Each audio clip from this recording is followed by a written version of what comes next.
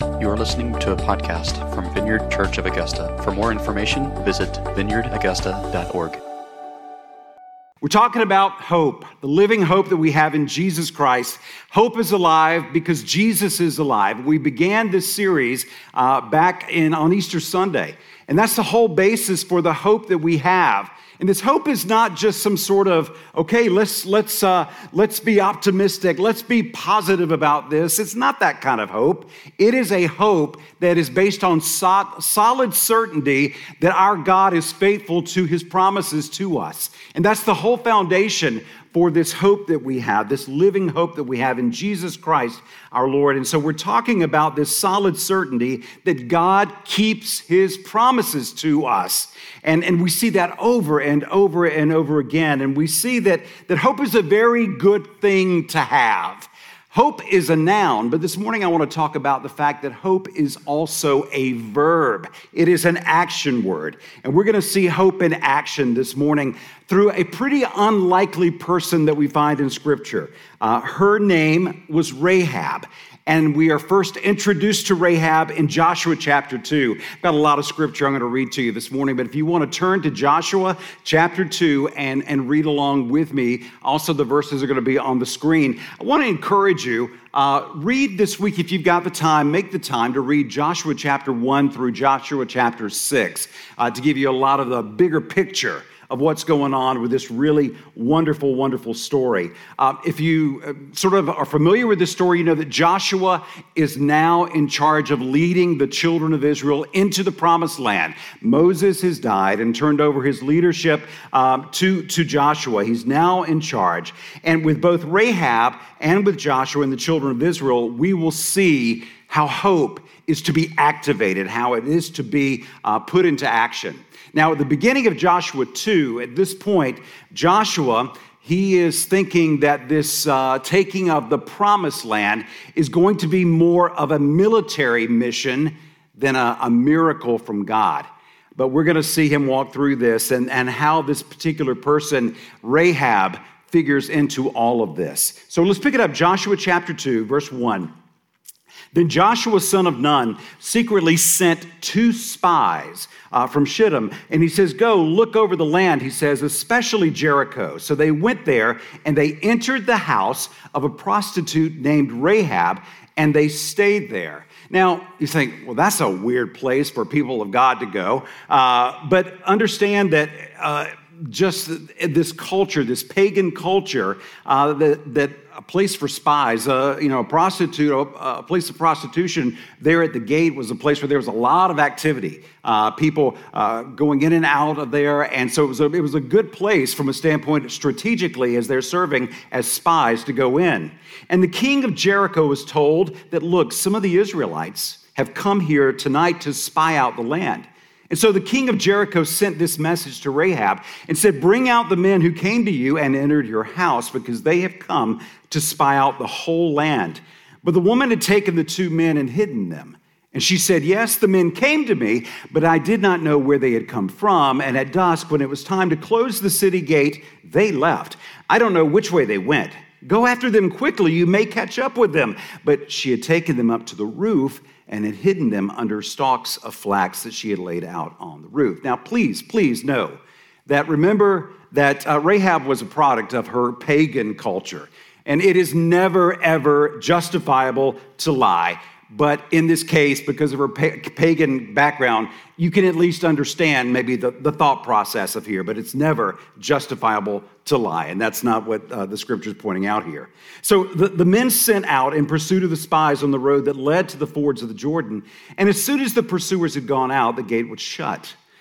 But before the spies lay down for the night, she went up on the roof and she said to them, and this is particularly pivotal, this is a woman, a product of culture, of pagan culture, but she was someone who was spiritually astute, someone who was sensitive, and this is what she said to the spies.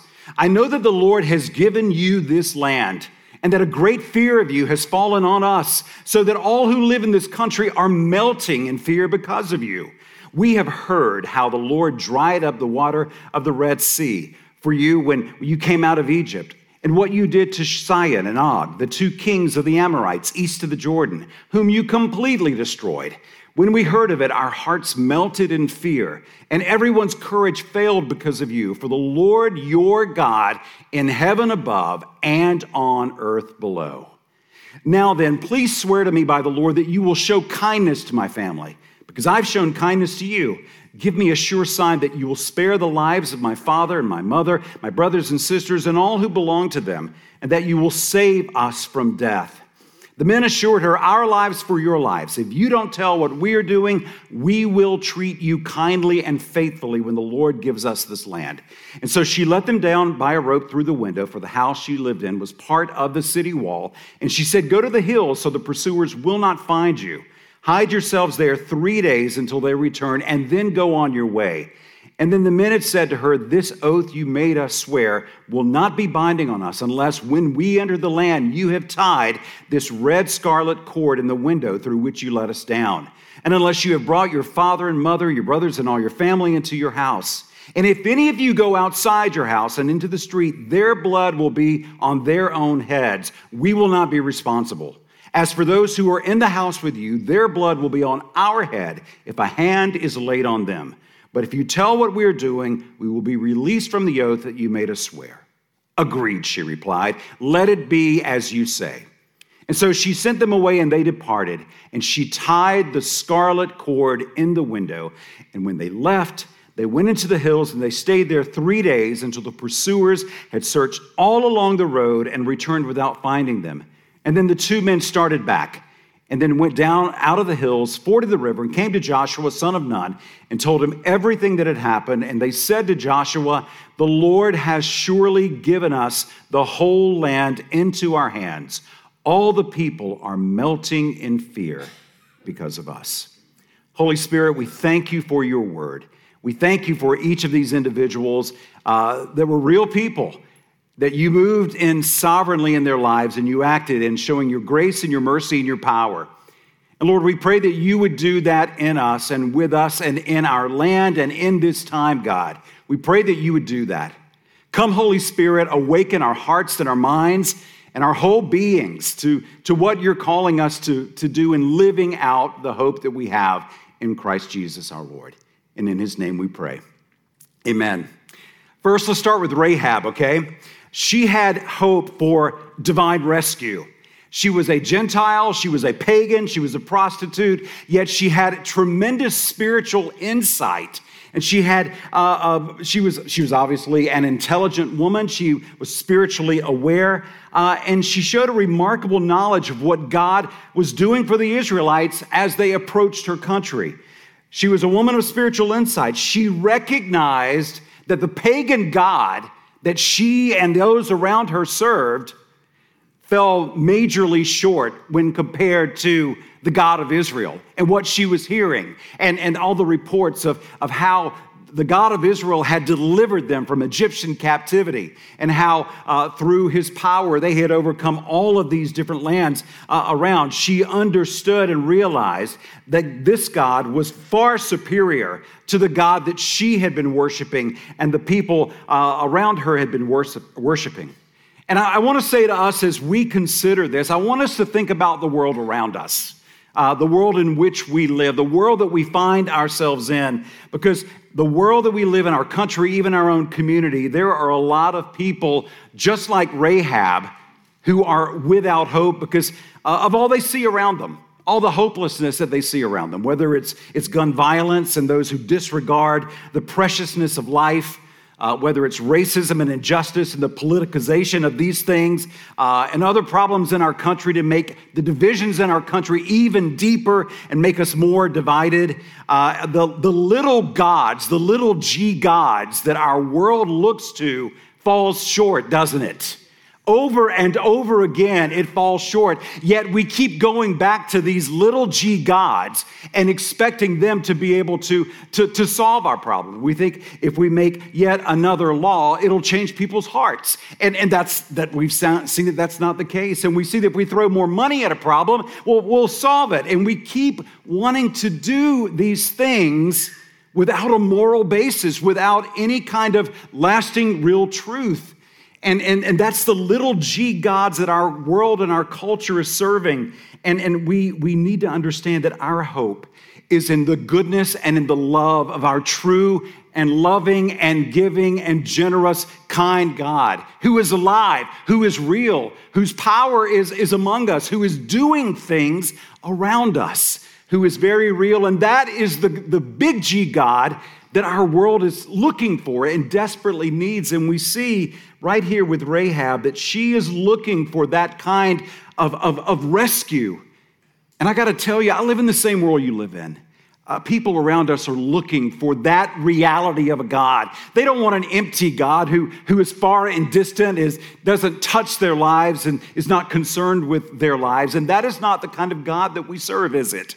He's a God who loves us, who cares for us, who is Emmanuel. He is with us. And so the kind of living God was Rahab's hope for rescue then, and it's our hope for rescue today and the world around us. Let's be people who are in touch with our living God, who are hearing his voice, who are praying, Holy Spirit, fill me, use me, lead me, guide me. Let me be an instrument of your love and kindness today and every day. So Rahab had a hope for divine rescue. And there's that cry in the world around us as well. Rahab also had a hope for a restored identity. She had a hope for a restored identity. She was a prostitute. Now, when you hear the word prostitute, you might have the image of Julia Roberts in Pretty Woman, okay? Very fictitious idea of prostitution. Or you may be much more realistic, and you see a drug addict who is basically a prostitute just to get money to serve his or her habit. And so you're looking at this and the idea of, okay, what kind of image comes to mind when you think of the word prostitute? But in this pagan culture, biblical historians tell us that it is likely that Rahab, the prostitute, was actually respected, because prostitutes in this culture, in this age, were often priestesses of the Canaanite religion, and they participated in the worship, the pagan worship of the pagan fertility gods. But it also could have been that she was just a shrewd businesswoman, and it was completely a commercial thing. But either way, it's interesting that the leaders, they came and questioned Rahab about the rumors that there were these men spies from Israel, that when she told them, hey, they're not here, they believed her. They believed her. They took her at her word. So she had enough credibility in her community that they believed her when they came and questioned. But even though her society might have said, Rahab, it's okay for you to be a prostitute. It's okay with us. It certainly wasn't God's best for her, was it? It wasn't God's best for her, and she knew it.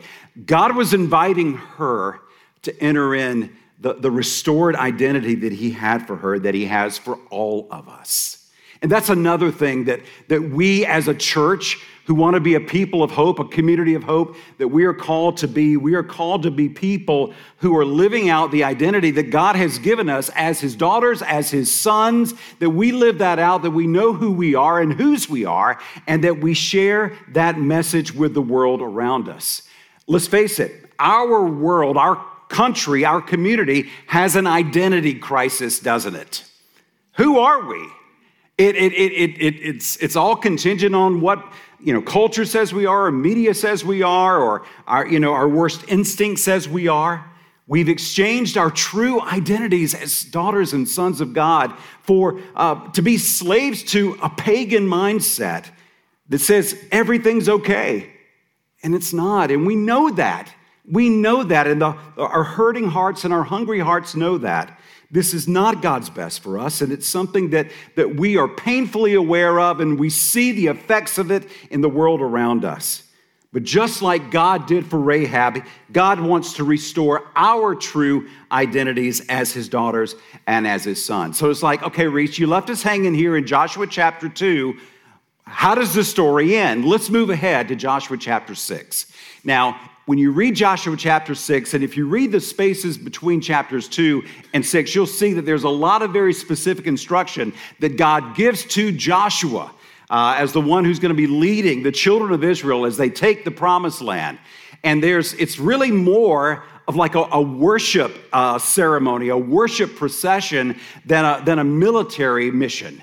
And as you see that, they have marched around Jericho for 7 times already. We're going to pick it up here in Joshua chapter 6 for the sake of time. Please go back and read so you can get the full picture of background here.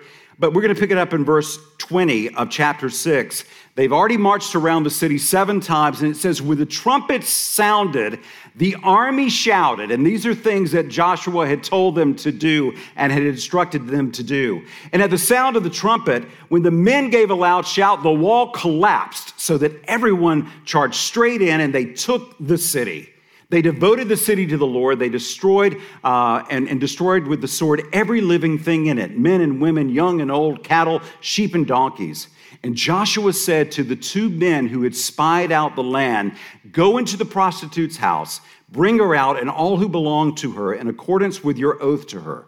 And so the young men who had done the spying went in. They brought out Rahab, her father, her mother, her brothers, her sisters, all who belonged to her. And they brought out her entire family and put them in a place outside the camp of Israel. And then they burned the whole city, everything in it. They put the silver and gold and the articles of bronze and iron into the treasury of the Lord's house. But Joshua spared Rahab the prostitute with her family and all who belonged to her, because she hid the men Joshua had sent in as spies to Jericho. And she lives among the Israelites to this day. She had found a new family. She had found a new family. Rahab's hope for divine rescue came about. Her hope for restored identity as a daughter of this true and living God came about. Along with that was hope for her redeemed destiny. A redeemed destiny that we find her living out. Rahab, a pagan Gentile prostitute, she's rescued. Her true identity is restored, and she is given an amazing place in God's family, and a place in the very story of God's own son, Jesus, coming to earth. Let's leave the Old Testament for a segment and fast forward to the New Testament, to the Gospel of Matthew. Matthew chapter 1. I know that's one of those chapters that probably as you're beginning your reading in the Gospels, you often avoid, because what is it? It's just genealogy. It's a lot of names. So it's the genealogy of Jesus. Who begat, who begat, who begat, who begat who? And it's like, how many of you skip that? How many of you skip that when you read it? Okay? Don't do that, because every one of those names represents a person and their story, their God story.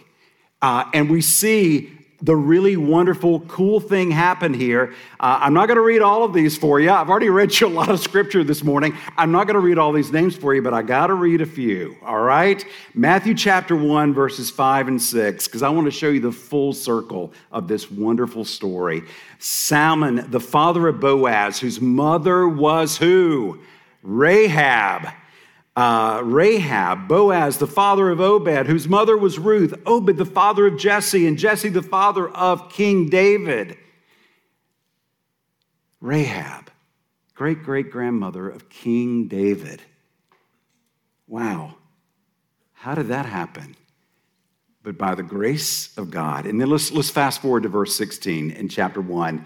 And Jacob, the father of Joseph, the husband of Mary, and Mary was the mother of Jesus, who is called the Messiah. Game changer, our God of hope. He changes the trajectory of our lives. He changes our destiny. And notice here, what I love, if you do a scripture search on your Bible Gateway or whatever app you're using, and you look up the name Rahab in Scripture, every single time you find Rahab's name in Scripture, you find Rahab the prostitute, except one place, here, in God's story. In God's story, she is Rahab. She is Rahab, not Rahab the prostitute, because of the choice that she made to put her faith in the God of Israel. That got taken away. And in God's story, his divine story, the destiny that he had for Rahab, that gets removed, and she is now Rahab. Isn't that awesome? That is an awesome reality for my life and for your life, because God does the same thing for us when we enter into his story through Jesus Christ our Lord. When we place our faith in him, he does that. He takes away our past and he gives us his preferred future. The stigma of her past is overshadowed and completely eliminated by the honor that God has given to Rahab, and he wants to do the same for all of us.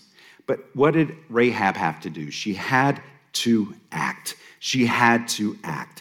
And the church also has to act in hope. We have to recognize that hope is also a verb that requires action. And I want to quickly go through this right now. What does the church need to do to live out this hope? Because that's what we're talking about. Jesus is our living hope, but he calls us also to, in his spirit, in the spirit of God, to live out this hope in our lives. What does it mean? It means that God calls us to his mission of hope. Rahab would have never experienced what she experienced in the freedom and the relief and the rescue that she experienced if Joshua had not been obedient to follow what the Lord was telling him to do. And then when he sent his spies, if they had not gone in submission into that territory, into that land, because remember, as you read the whole story, you'll see that they are scared. They're very afraid. They are very scared about this whole prospect, but they go in obedience. And looking at the bigger picture, the whole idea of Joshua in the Hebrew and Jesus in the Greek are really the same word, Yeshua, the deliverer. He is sending, just as Joshua sent the spies into the promised land, Jesus sends us, his church, to go in his love and in his power and his spirit to go and carry out the mission that he has given us.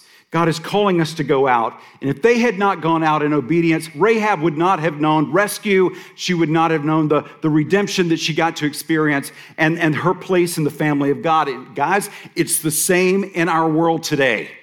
If we are not willing to go in obedience, if we're not willing to go in trust, to go and do the ministry of Jesus in the world around us, those around us are not going to be able to experience the hope that God has for them and for all of us.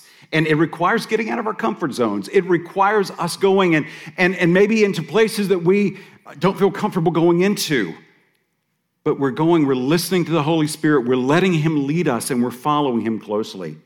And one of the things that it was very, very evident as you read here in Joshua chapter 2, what did Rahab speak specifically to the spies about? She's like, I have heard what your God's been doing. So what does that mean for us? Are you telling people around you what your God has been doing in your life and the life of others? How he's showing up, how he's healing, how he's answering prayers, how he's leading you, how he's guiding you. The little things that God does, the big things that he does. Tell your God stories. You're like, well, Reese, I'm not really deeply rich in theology and I don't have a lot of apologetics. Hey, I love good apologetics. I love good theology. But at the end of the day, I was blind and now I see works really, really well. Don't forget that.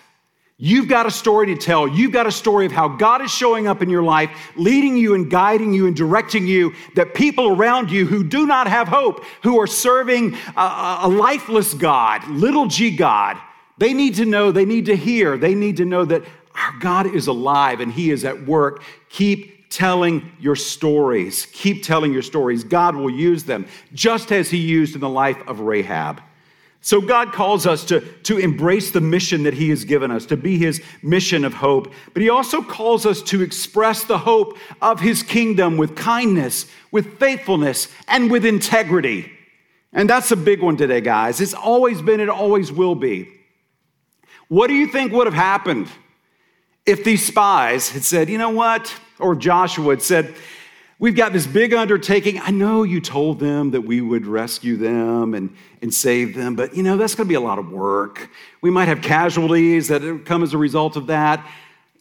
Let's just, let's not take our time to do that. No, That is not the example that we need to be of God's kingdom. We need to be people of integrity, that our yes is yes and that our no is no. Because I got to tell you, I read the same headlines, I see the same postings online that you do, and there are way too many examples in the body of Christ of churches and pastors and leaders not being people of integrity and faithfulness and honor and truth. And we got to stop that. And that's not just a pastor thing. It's not just a pastor thing. It's, I'm a Christian. I've got the ichthus on my car, and, but I'm not living as someone who exemplifies Jesus. We want to be people who are living with integrity. Our world is looking for, if you remember that she said, will you show me kindness as I have shown you kindness and faithfulness? And the spies said, yes, we will do that. We will show you kindness and faithfulness. Let that be our goal as well. It is the kindness of God that leads to repentance, all right? It's the kindness of God. It's about us just showing up. And I had this epiphany, a personal epiphany a while back for myself. I've always told my girls, and you've heard me preach as well, it is always good to do, it's always right to do the right thing, and it is never right to do the wrong thing, and it's always wrong to do the wrong thing. But I've come to realize also that it's not just about doing the right thing, but it is about doing the right thing in the kindest way possible. It makes a difference because, we can all be right and big jerks, right? I'm a good right jerk, yes. Praise God. I don't think that carries a whole lot of weight, and that's certainly not an attractive thing to the world around us.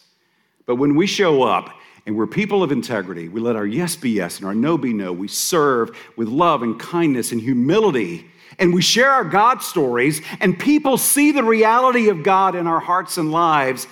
People will notice, they will come, and they will come to Jesus. And we can never forget, again, it's the kindness of God expressed through people like you and me in simple acts, great acts. Ultimately, it's just being obedient to what God's leading us to do. And God calls us finally this morning to be an inclusive community of hope to a lonely and hopeless world. I mean, who'd have thunk, Who'd have thought it? That even, and this was way before, this was hundreds of years before God sent the Apostle Paul to the Gentile world to preach the gospel, to take the church to Gentile nations. This was long before that, but here God is giving us a glimpse. He is showing us that his salvation is for all people and people that we might be surprised by. God, you're going to include them? I included you, didn't I? Yeah. He includes us.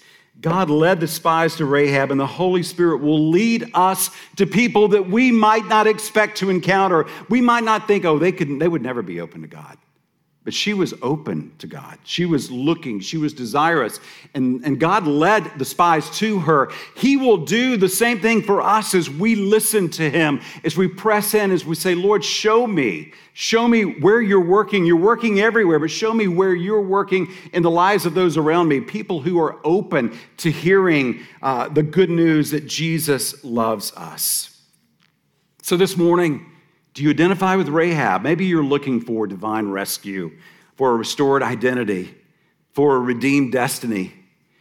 I just want to say God invites you to hope as a verb, to act in hope. In faith and hope, Rahab put out her red cord. She put out that red cord, she put it out. And in many ways, it was almost like a Passover experience for this Gentile woman, her own Passover experience, where the red represented the blood of the lamb that was over the doorpost of the children of Israel as they were awaiting their release from slavery, from captivity in Egypt. And as they saw death pass over Egypt, they were protected, just as Rahab and her family was. And of course, ultimately, that red scarlet that was poured out over her window, it was a sign, it was a foreshadowing of the blood of Jesus Christ shed for you and me that keeps us from living in the results and the repercussions of our own sin and brokenness, and the sins of those who have sinned against us, and the brokenness that we experience because of what others have done as well. It's that same thing. The story of Rahab reveals God's willingness to use the less than perfect people like you, people like me, people like all of us. Everybody gets to play. There's a place in God's kingdom for all of us, and he invites us all in. And we have to remember that it is not our past that defines us unless we let it be. Rather, God gives us this amazing thing called choice. And through the choices that we make, particularly the choice to receive his love, to put our faith in him alone, in Jesus as the forgiver of our sins and the leader of our lives, to trust him for our salvation, and to invite the Holy Spirit to fill us, to heal us and transform us and lead us and guide us and empower us. It was Rahab's choice to follow this God of Israel rather than her past that defined her for the time to come. And that's the same story that God has for us. He wants to rescue us. He wants to give us a new identity as his daughter, as his son, and he wants to just redeem our destiny and give us that destiny that he has purposed for every one of us, that is life-giving, that is fulfilling. And so this morning, I also want to remind you as church, we are called to live out this thing called hope. And as we pray right now, I just want to ask you to stand, and we're going to ask the Holy Spirit, just take a moment just to sort of quiet our hearts. Because I believe that there may be things that the Holy Spirit is wanting to point to you and direct you to about maybe the mission of hope he's called you to.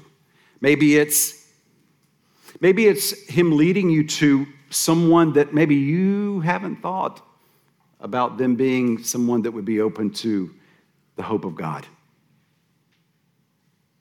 Or maybe you've written them off, that there is no good destiny that God has for them because of choices that they've made. But Rahab is a powerful reminder that no, God, he'll show up in all kinds of amazing ways. So Holy Spirit, we just ask that you'd come. Come, Holy Spirit. We ask that you'd come and that you'd fill us.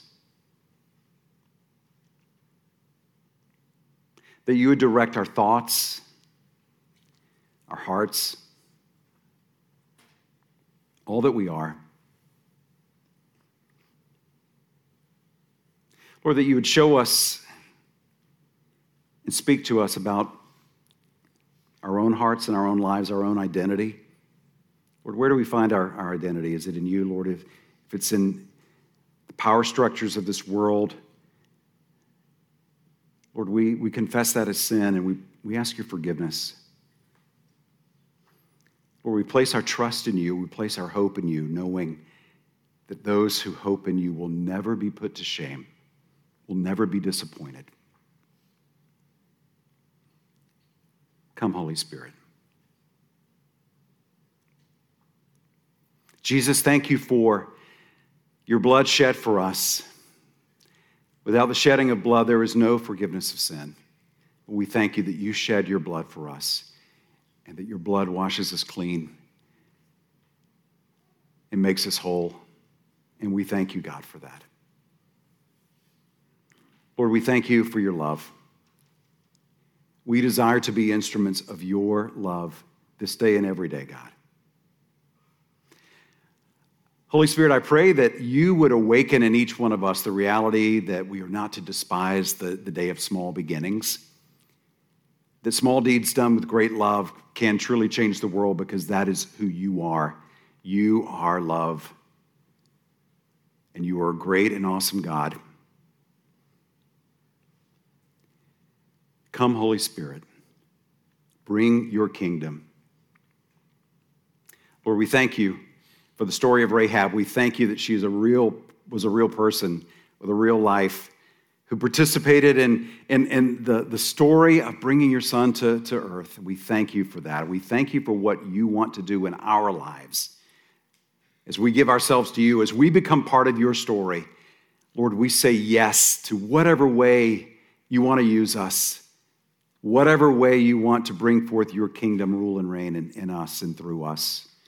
We say yes in Jesus' name.